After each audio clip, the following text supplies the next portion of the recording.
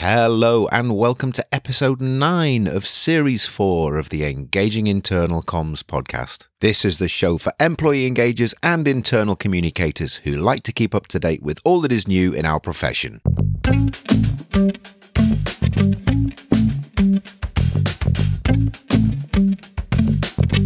My name's Craig Smith from the Big Picture People. Welcome to this 97th episode of the show. We're coming up to our 100th episode, which we'll be celebrating in a few weeks' time. We're looking for guests. If anyone's interested in being on the show, particularly if you're working inside an organisation, if you have a corporate role within an organisation, really looking to get some insights as to what are some of the current trends, particularly how organisations are using a lot of the new opportunities thrown out by hybrid working and also a lot of the new channels that we're hearing about. So if that's something you're working on within your organisation and you're employed by that organisation, I'd love to find out from you and get you on the show. So please step forward. We've had a lot of guests like that in the past. We also are looking to encourage our listeners to get some more of their colleagues to listen to the show. We've had a few people who've said, if only I'd known about the show, there's so much content in there, or nearly 100 episodes, that I would have started listening to it sooner. So if you know anyone in your network who'd benefit from listening to the show, as you know, we don't have any ads. We're not trying to promote anything. We're not trying to push anything. We're very much an altruistic program. Please share it with your network and anybody else who you think might be interested. There's lots of goodness going back there, nearly 3 years worth of content. So please share that with them. Coming up in the next couple of episodes, we have on the 9th of May, I've got an interview with Lena Scullard. Lena's going to be telling us all about how we can get our communications to be more responsive and less reactive. And particularly, she's going to be linking that to some behavioral psychology tools and techniques that we can use in our communications. So I think you'll find that interesting. And then 2 weeks after that, on the 25th of May, I have an interview with Kimberly Weefling.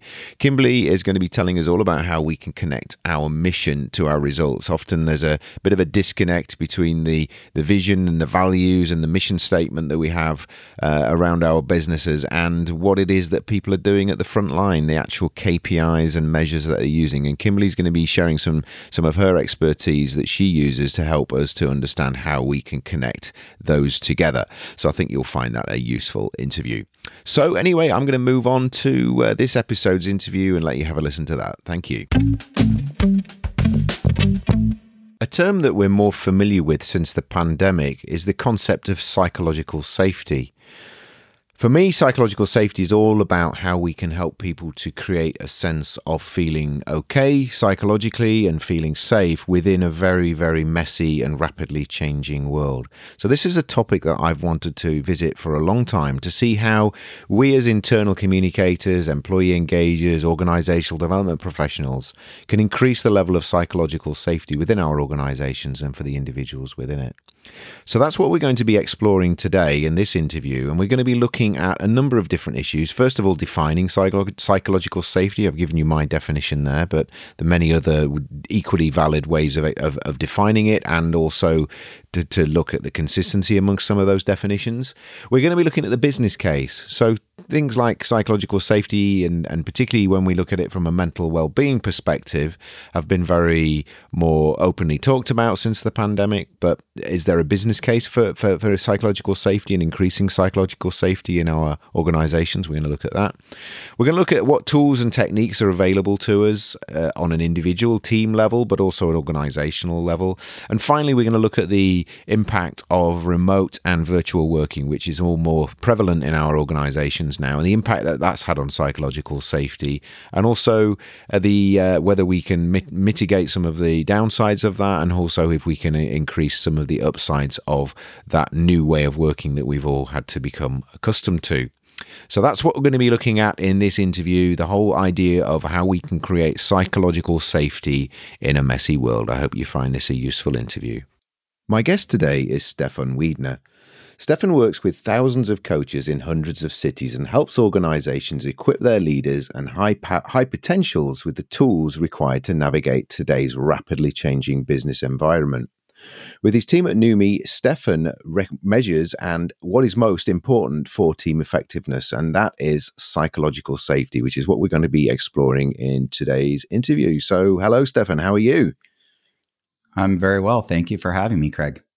My pleasure, my pleasure. And just for the listeners, whereabouts in the world are you? Where are you based at the moment, or where are you based for all the time? I guess whether it's just at the moment or not. I'm in Western Canada near Vancouver.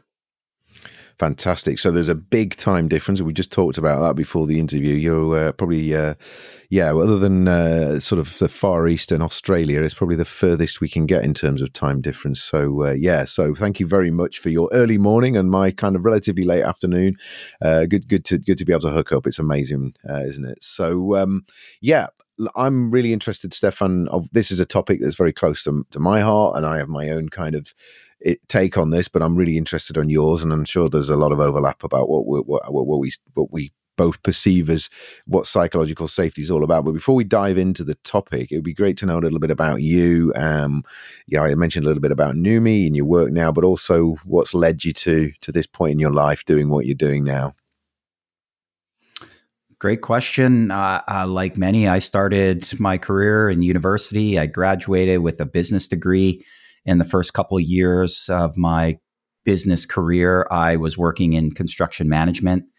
And what I found myself as the lead scheduler on $100 million hospital project, and sitting in boardrooms with 50-year-old engineers and architects and construction management professionals going, is this where I want to be in 30 years? And my answer was no. So what I found is that it's not that I hated the work. In fact, I had a lot of responsibility and I appreciated the challenge, but I felt ambivalent about the work. It didn't really light me up. And so I, like many people, went through a career transition. I ended up hiring a coach and worked with a coach to look at my transferable skills and where I could apply them. And I ended up getting certified as a coach. And shortly thereafter, ran into an old friend of mine, Kurt, and we've been business partners ever since. So we started up Numi.com, as you mentioned, as a venture to take this concept of coaching and put it online and make it more accessible and more available. And so that was really the start of the journey. And more recently, we have focused on a couple different things, one of which is psychological safety, and the other is interpersonal skills, and really honing in on what that means and how to improve them.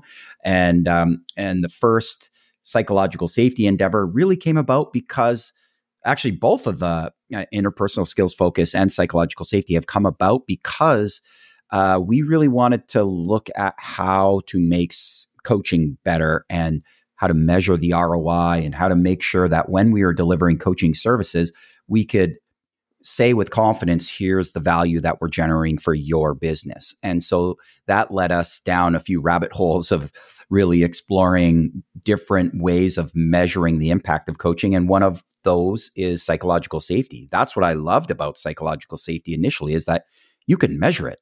It's this psychological construct. And we all know that psychology is kind of a messy playground, right? It's not like engineering or science.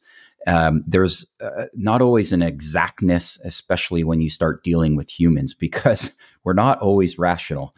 And so I really migrated or appreciated psychological safety for that one main value of it, is that it can be measured. And then the interpersonal skills came about because, again, we're looking at, well, why does coaching work and how do we make it better? And that led us to a bunch of research in counseling, because counseling is a much more mature industry. And so there's a lot more research on the topic. And what we know within counseling is that there's a big variance between the best counselors and the worst counselors. The best counselors, what the research points to with pretty good evidence, is that the best counselors have the best interpersonal skills. And those interpersonal skills, they've developed methods of measuring them and assessing them. And so we've taken a lot of that research and applied it into the world of business and leadership to look at what are the interpersonal skills that the best leaders possess to maintain and foster psychological safety. So that's the full package there.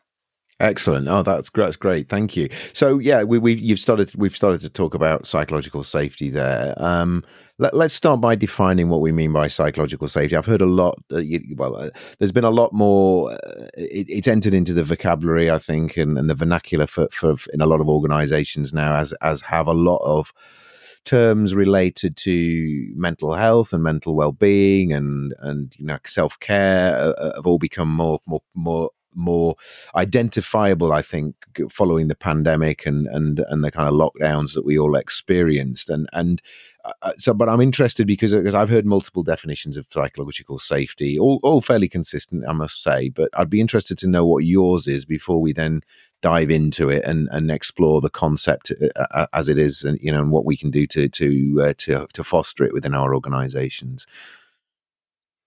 Yeah, the definition is definitely a good place to start. I talk about it so much that I often forget that not everybody might understand what it is. And yet the words, if you just say psychological safety, people will draw some sort of assumption about what that means. And I think often they'll lean towards the mental health side of it. I think they're related. The definition, I'll provide two. The first is from Amy Edmondson that folks are perhaps familiar with, which is it's the belief that within your work environment or within your team, you can speak up, you can say what's on your mind, you can express concerns, you can even admit mistakes, and you can do all of that without fear of reprimand or some sort of social consequence. If you think about, I think we can all relate to being in a classroom when we were kids and not wanting to stick your hand up because you might fear that others are going to think you're stupid or something like that, right? So it's not necessarily about if I speak up, I'm going to get fired. It's more about that social consequence of someone might think I'm stupid or think I'm oppositional, or what are other people going to think of me when I speak up in this particular environment. So that's the first definition. And then our definition, the one that we use in our training, is that for leaders especially, you want to create an environment where people have the courage to speak up and the confidence to know they'll be heard. So again, it's the courage to speak up and the confidence to know they'll be heard. And we added that second half to our definition because we noticed at the beginning of the pandemic, there was Black Lives Matter and, folks protesting. And what's true about protesters is, they have the courage to speak up. And yet that's not enough, right? It's not enough.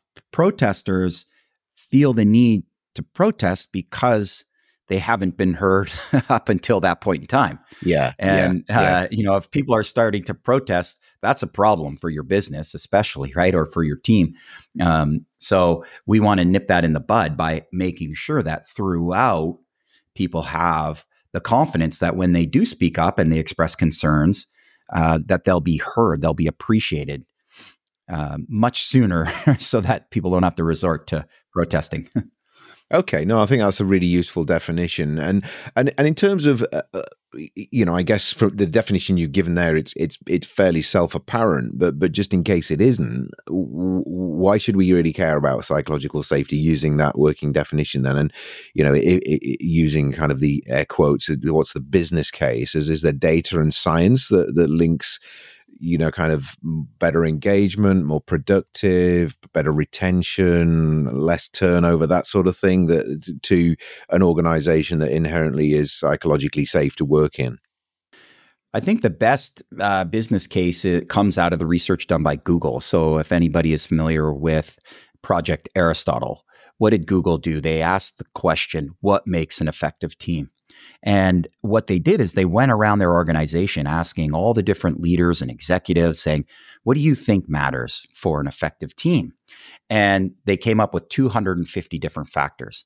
Then they correlated that with performance. So they had ranked 180 Google teams. So they knew who the best teams were and they knew who the weakest teams were. And they went ahead and ranked them all and correlated it with these 250 factors. And guess what? Nothing correlated.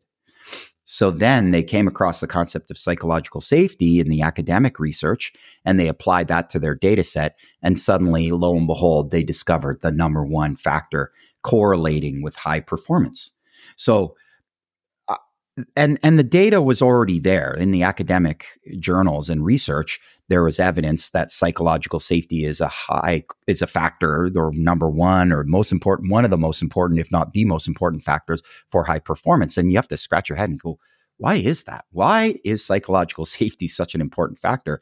And it comes down to our current work environment and the world that we're living in. I think 100 years ago, psychological safety probably wasn't nearly as relevant because the rate of change just wasn't as big as it is now. When you think about all the different technologies that are being introduced to the world, and with much more speed, right? If you look at 50 years ago, how long did it take, or maybe it was 70 years ago, however long it took for half of the population to have a television? It was something like a decade. And then you fast forward to the most recent technology innovations like TikTok. How long did it take for TikTok to be embraced and adopted by half the population? It's something like months. We're not counting in years anymore. We're talking months. Yeah. And something like Facebook, it's more popular than any religion that's ever been on the face of the earth. It's arguably the most popular thing ever. So that rate of change is what requires teams and multidisciplinary teams so often to be able to solve problems. And how do teams learn? How do teams solve problems together? It's by being able to communicate openly and say, I ran into a problem here. I'm seeing a mistake over there. I'm on the front lines and I'm observing this. I need to communicate that to someone else, right? Like that exchange of information is absolutely essential for innovating. And so if you're in a work environment that requires teams to solve problems, you need psychological safety. If, on the other hand, you just have a production line and you just want people to do the thing over and over again, 150 million times consecutively in a row without change, maybe psychological safety is not as important there. But I reckon that just about every industry has been touched by technology pretty significantly in the last 10 to 20 years. And if you're not facing some form of change, you're going to be. Yeah. So just sort of the way you've defined psychological safety, and I guess it's easy to kind of relate to on an individual level. And I just like to sort of now think about how that kind of then scales up into organizations and teams and the kind of culture within the team. So from a kind of a kind of team wide and organizational perspective, and this might get into some of the work that you do in terms of diagnostics and that sort of thing. What would it look like if I went into an organization where there's a good level of psychological safety, or whether the organization recognizes it as psychological safety? There's that openness. There's that sort of that people feel as though they can speak without kind of having any repercussions or negative repercussions from that. And I guess in link to what you're saying is that there's no group. It challenges that group think where we kind of just all make a kind of very, very uniform vanilla decisions and no one's willing to stand up and kind of the emperor's new clothes sort of thing. Well, what does that look like in a kind of an organizational and a team context from your perspective? Yeah, well, I'm going to offer a metaphor here for the listeners. Remember or think of the morning news individual who tells you the weather for the day.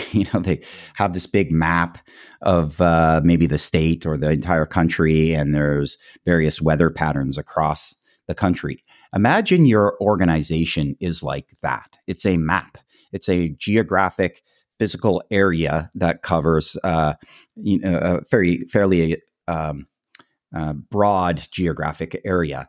And when you zoom out and you look at the organization from that point of view, you're going to see different weather patterns, right? On the East Coast, there might be some heat and sunshine. On the West Coast, you might see some flurries and cooler temperatures. And in the middle, maybe you have something else going on. And so I relate that weather system to your culture. Your culture is the weather system, and psychological safety, think of it as the temperature in the different regions. So you might have hot in one area, cold in another, wet in another. And so you think about, your different departments within your organization, you might have an overarching culture that you're bringing forth within your organization, and you're going to have different temperatures. And those different temperatures are likely related to psychological safety. And that's the way I think about it, because psychological safety within a smaller work environment is like the microclimate, and you can adjust that. You can tweak that. Whereas tweaking the entire weather system is a little bit more difficult.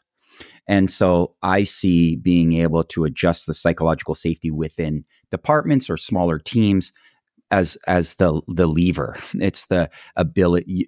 We have much greater ability to change that.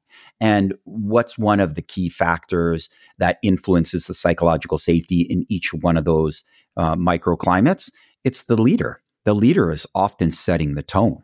Whatever temperament that individual brings to the work will pervade throughout their team. We know that to be true. We know that the leader and the manager has an outsized influence on the psychological safety experience by the team members. Okay.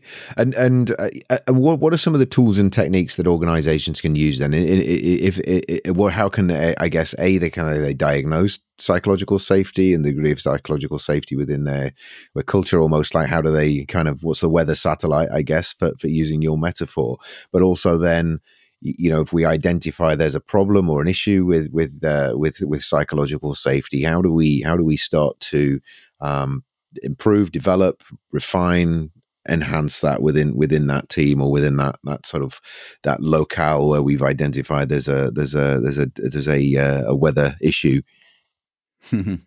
Yeah, well, the first thing is knowing what the weather is. So let's measure the temperature in all the different departments, right? So that's that diagnosis piece you mentioned. And we can measure psychological safety across an entire organization, or you can also ask individuals to assess the psychological safety of their team. So the context really matters.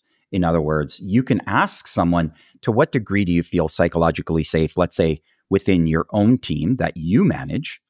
And then what's the degree of psychological safety you feel within your management team or your leadership team, right? Because often we're in multiple teams. And just because you feel psychologically safe in one team doesn't mean you're going to feel psychologically safe in another team. And what's so interesting with leaders is sometimes I've seen the leader feel the most psychologically safe because it's their team, right? They feel I can say what I need and want, and I feel empowered to do so. And then I'll see other managers that feel the opposite because they feel like every word they say is scrutinized and they have to be particularly careful about any word choices they use. And so it just causes them to feel less psychologically safe. And I find that really rather fascinating. But the point is to measure it in all the different areas. And so we try to administer the assessment for sure at a team-based level. So not just at the, tell me how psychologically safe you feel within your organization. It's rather within your team.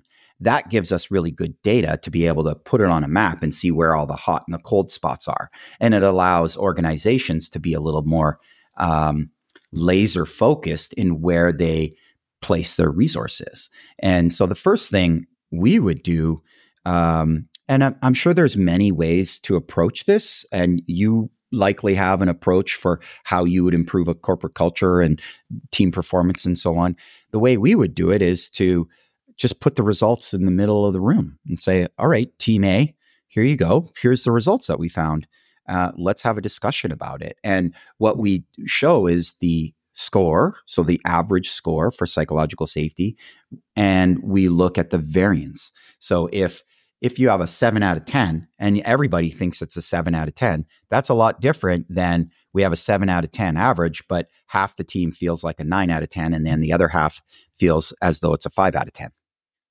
Right? Those are completely different results, even though the average score is the same. So we want to have a conversation about that. And we can also break down psychological safety into sub-dimensions. So we look at, for example, the willingness, the report that is generated for us looks at the willingness to help, looks at diversity and equity and inclusion. So to what degree people feel included within the team, because that's an aspect of psychological safety. We look at tolerance for risk and failure. So attitude towards risk and failure. And the last one is, I'm drawing a blank. But the point is we can break it down and we can say, okay, we're not just going to look at psychological safety, which sometimes feels like this amorphous thing. We're going to look at to what degree do we feel like we can, the fourth one is open conversation. To what degree do we feel like we can have those challenging conversations? And then we can try to pinpoint where the real problems are and what we need to do about it. And it's not about us imposing solutions on the team. It's about the team figuring it out and saying, geez, I'm noticing that it's really hard for me to ask others for help because everyone gets zoned in on their computer and they got their earphones on. And, this is back when we weren't working virtually. And I just find it really hard to interrupt someone. I don't want to interrupt them. And yet I need their help in that moment. So how do we overcome that? What kind of norms can we set so that I feel okay to ask a question when I need help? And do you find there's any sort of paradox in that? I guess the way you do that, which I think is a great way to do it, and it's a very powerful technique, which is to sort of present them with the information and raw data, and then say, where do we go? Where has this come from, and how do we fix it? Do you find there's maybe an inherent paradox there? And if you've got a team that feels inherently psychological unsafe, and you're presenting them with information with the intent of them then speaking up and saying why they feel unsafe, that then almost like they don't feel like speaking up and talking about it. Do you have to? I guess you have to create an environment and where that you're almost sort of temporarily, maybe hopefully permanently, but maybe temporarily for that one conversation or for that conversation or series of conversations, you're kind of increasing the sense of psychological safety. Is that something you find you have to do if a team is inherently unwilling to speak because its psychological safety is low? Yeah, 100%. I mean, first of all, that points to the skill of the facilitator, right? The facilitator needs to be particularly skilled at being able to create that, we call it the container, create that container of trust. And secondly, we also often, before debriefing, especially the first time we debrief the results with the team, is we will interview the individuals and get a sense for where they're coming from. So we're not blindsided. We're far more understanding of the dynamics within the team, the history that was there, who joined the team when and why, and what the conflicts might be. So that allows us to be a little bit more prepared for what might emerge. And then the next is setting ground rules for how we communicate within that work environment, because we want to really avoid those, you statements, you do it this way, and instead transition those into I statements. So I feel intimidated when this happens, or I get frustrated when I observe this. As opposed to, finger pointing. That's what we don't want.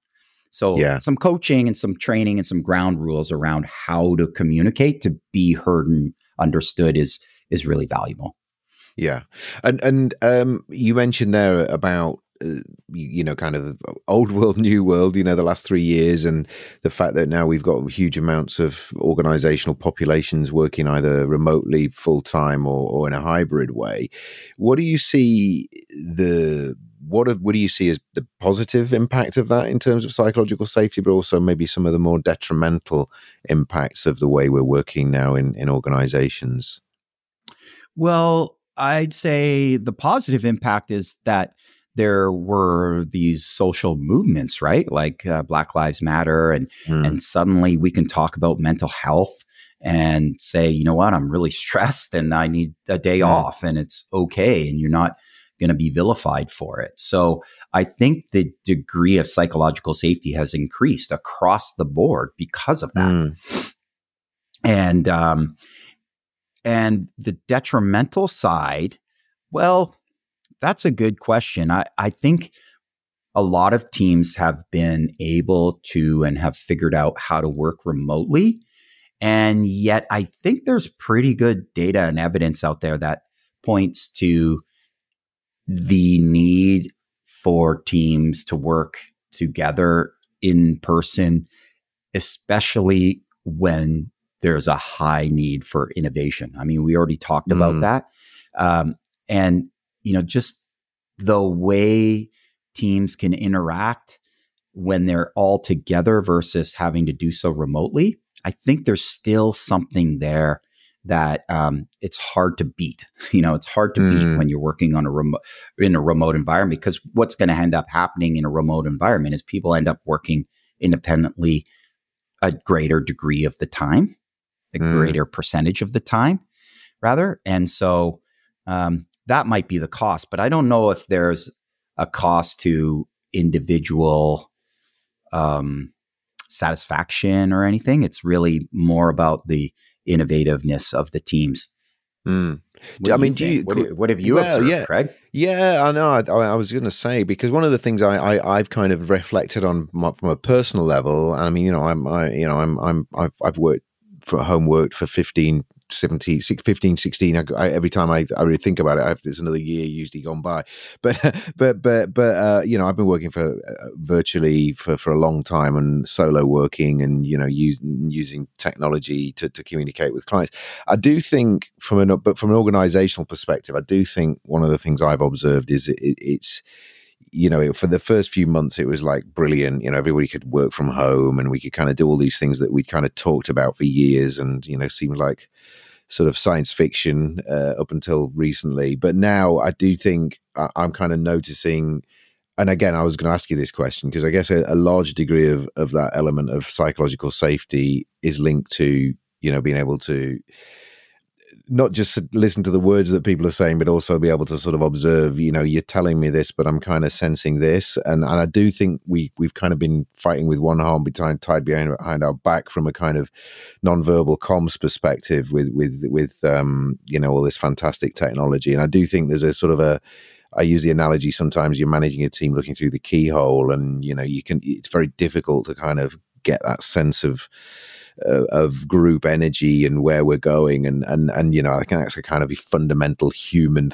sort of need that we have. So whilst I do, I share your the kind of, I think I see a lot of positive benefits, the kind of visibility of managers, kind of CEOs stepping up and being visible, and kind of having access into their their personal lives as well, and seeing them as human beings, I think has been very kind of leveling in that respect. I do sense there's also a kind of a lot of people very stressed and kind of going from one meeting to another and never really being able to fully connect with each other, that I still think we've not fathomed that out yet. That's my kind of take on it. I'm not saying that's, that's just my own personal views, but I do think we're still kind of in the early stages of getting our head around this stuff. Well, clearly in the early stages, but in terms of how we optimize it and how we get the best out of it from the sort of perspective of what we're talking about today.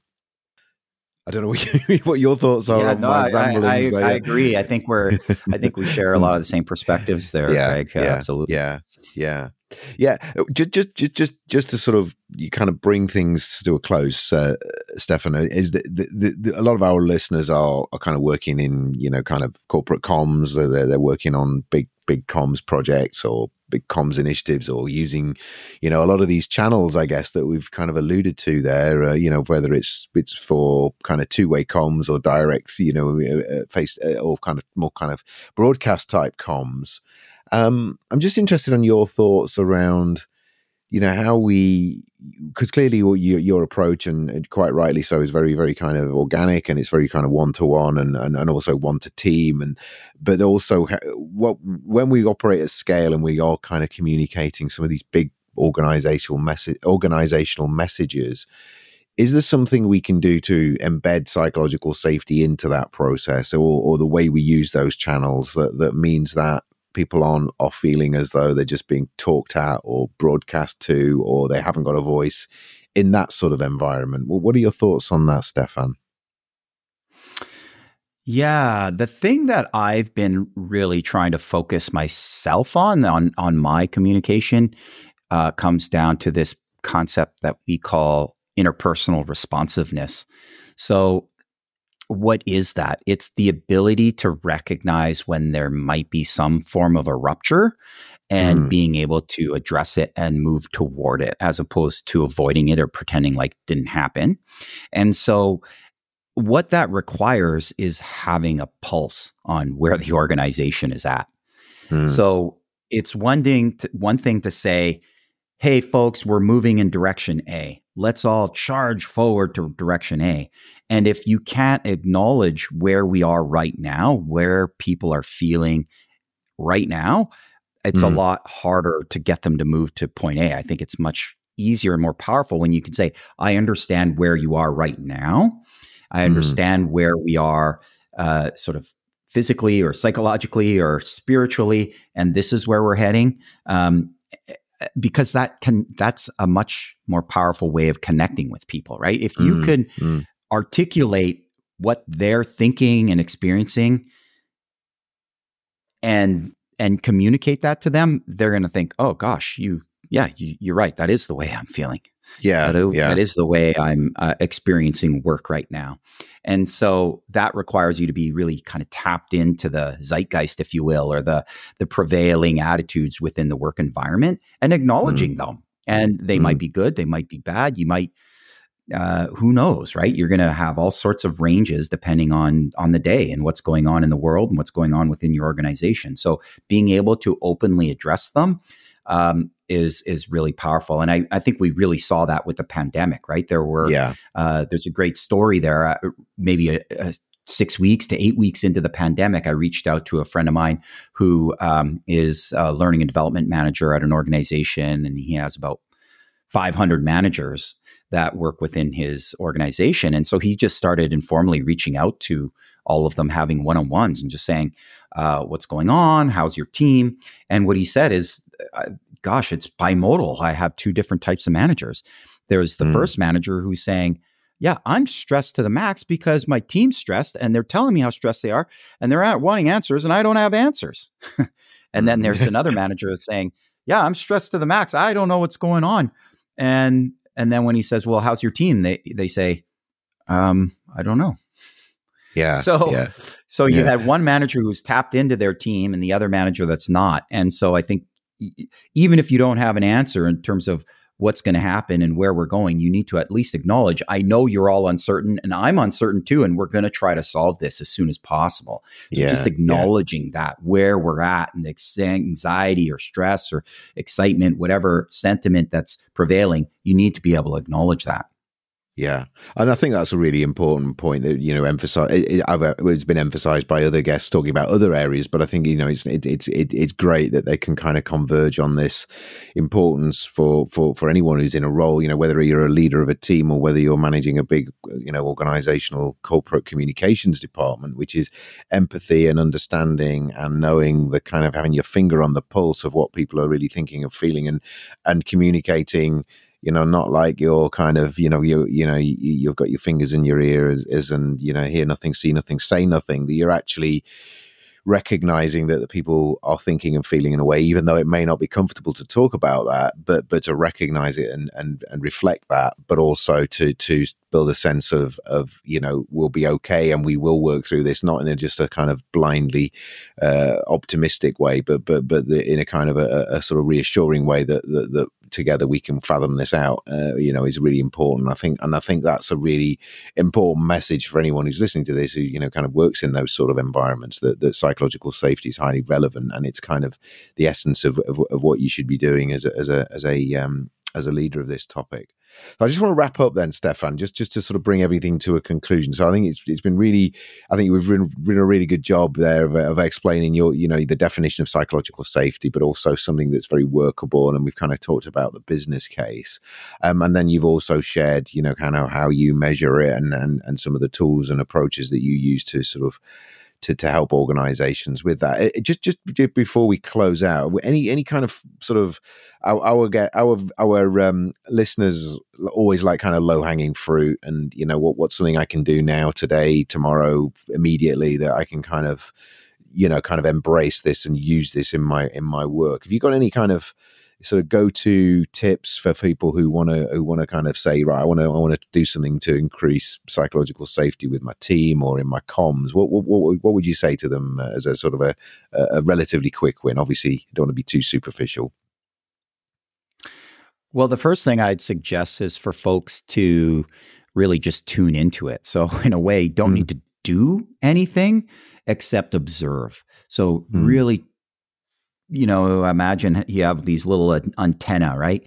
You have these social antenna that are tuning into what's going on in your team, within your work environment, and also for yourself. Just start noticing what are some of the topics that bring you anxiety.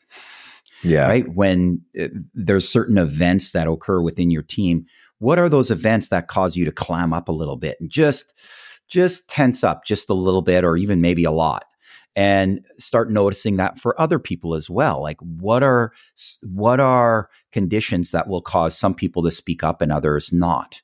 And just start observing that and making notes and recognizing, person A tends to dominate the conversation. How do I get person B to speak up a little bit more? Just start noticing what might be happening.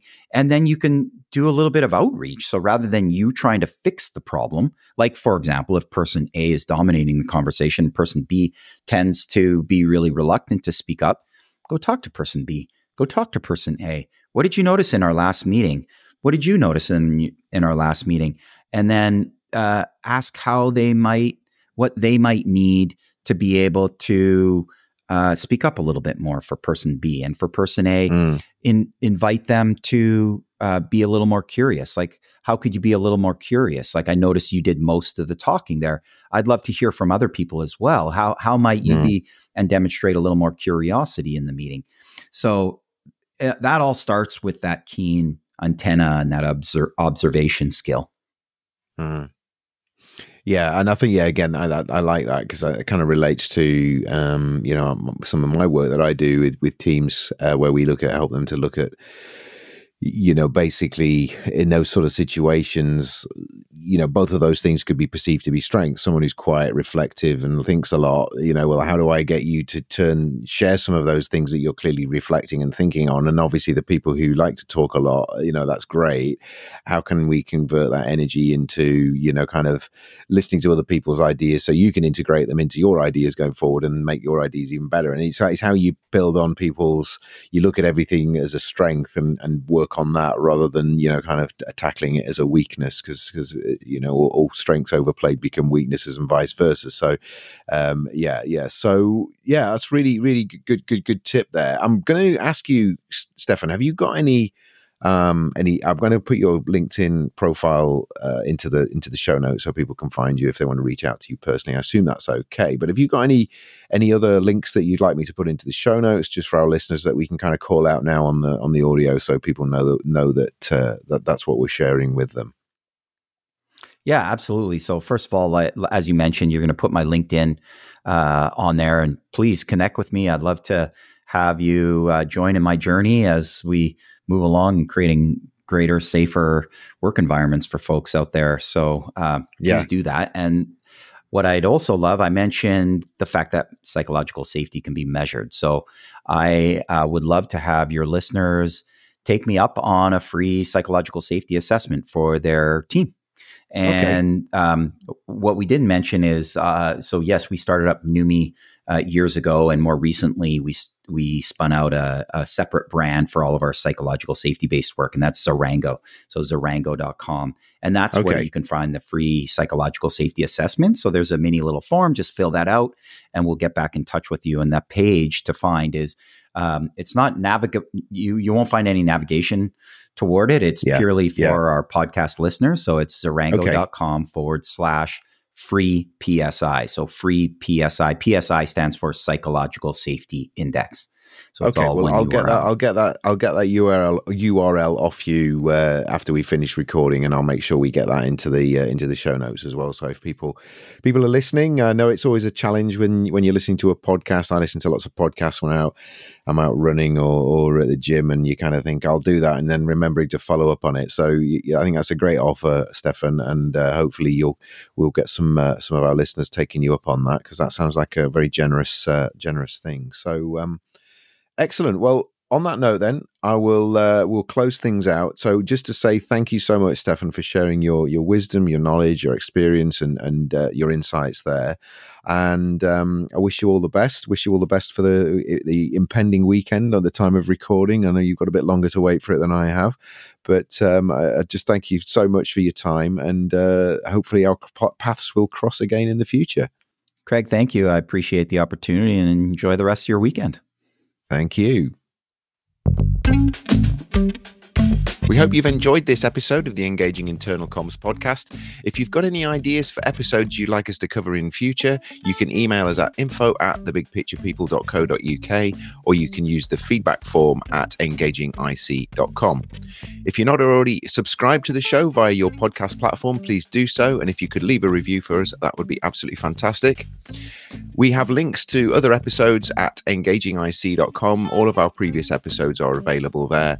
And if you're interested in our visual communication services, our big pictures, our learning maps, our explainer videos, and also our live graphic recording, please get in touch with us again at info@thebigpicturepeople.co.uk. Thank you.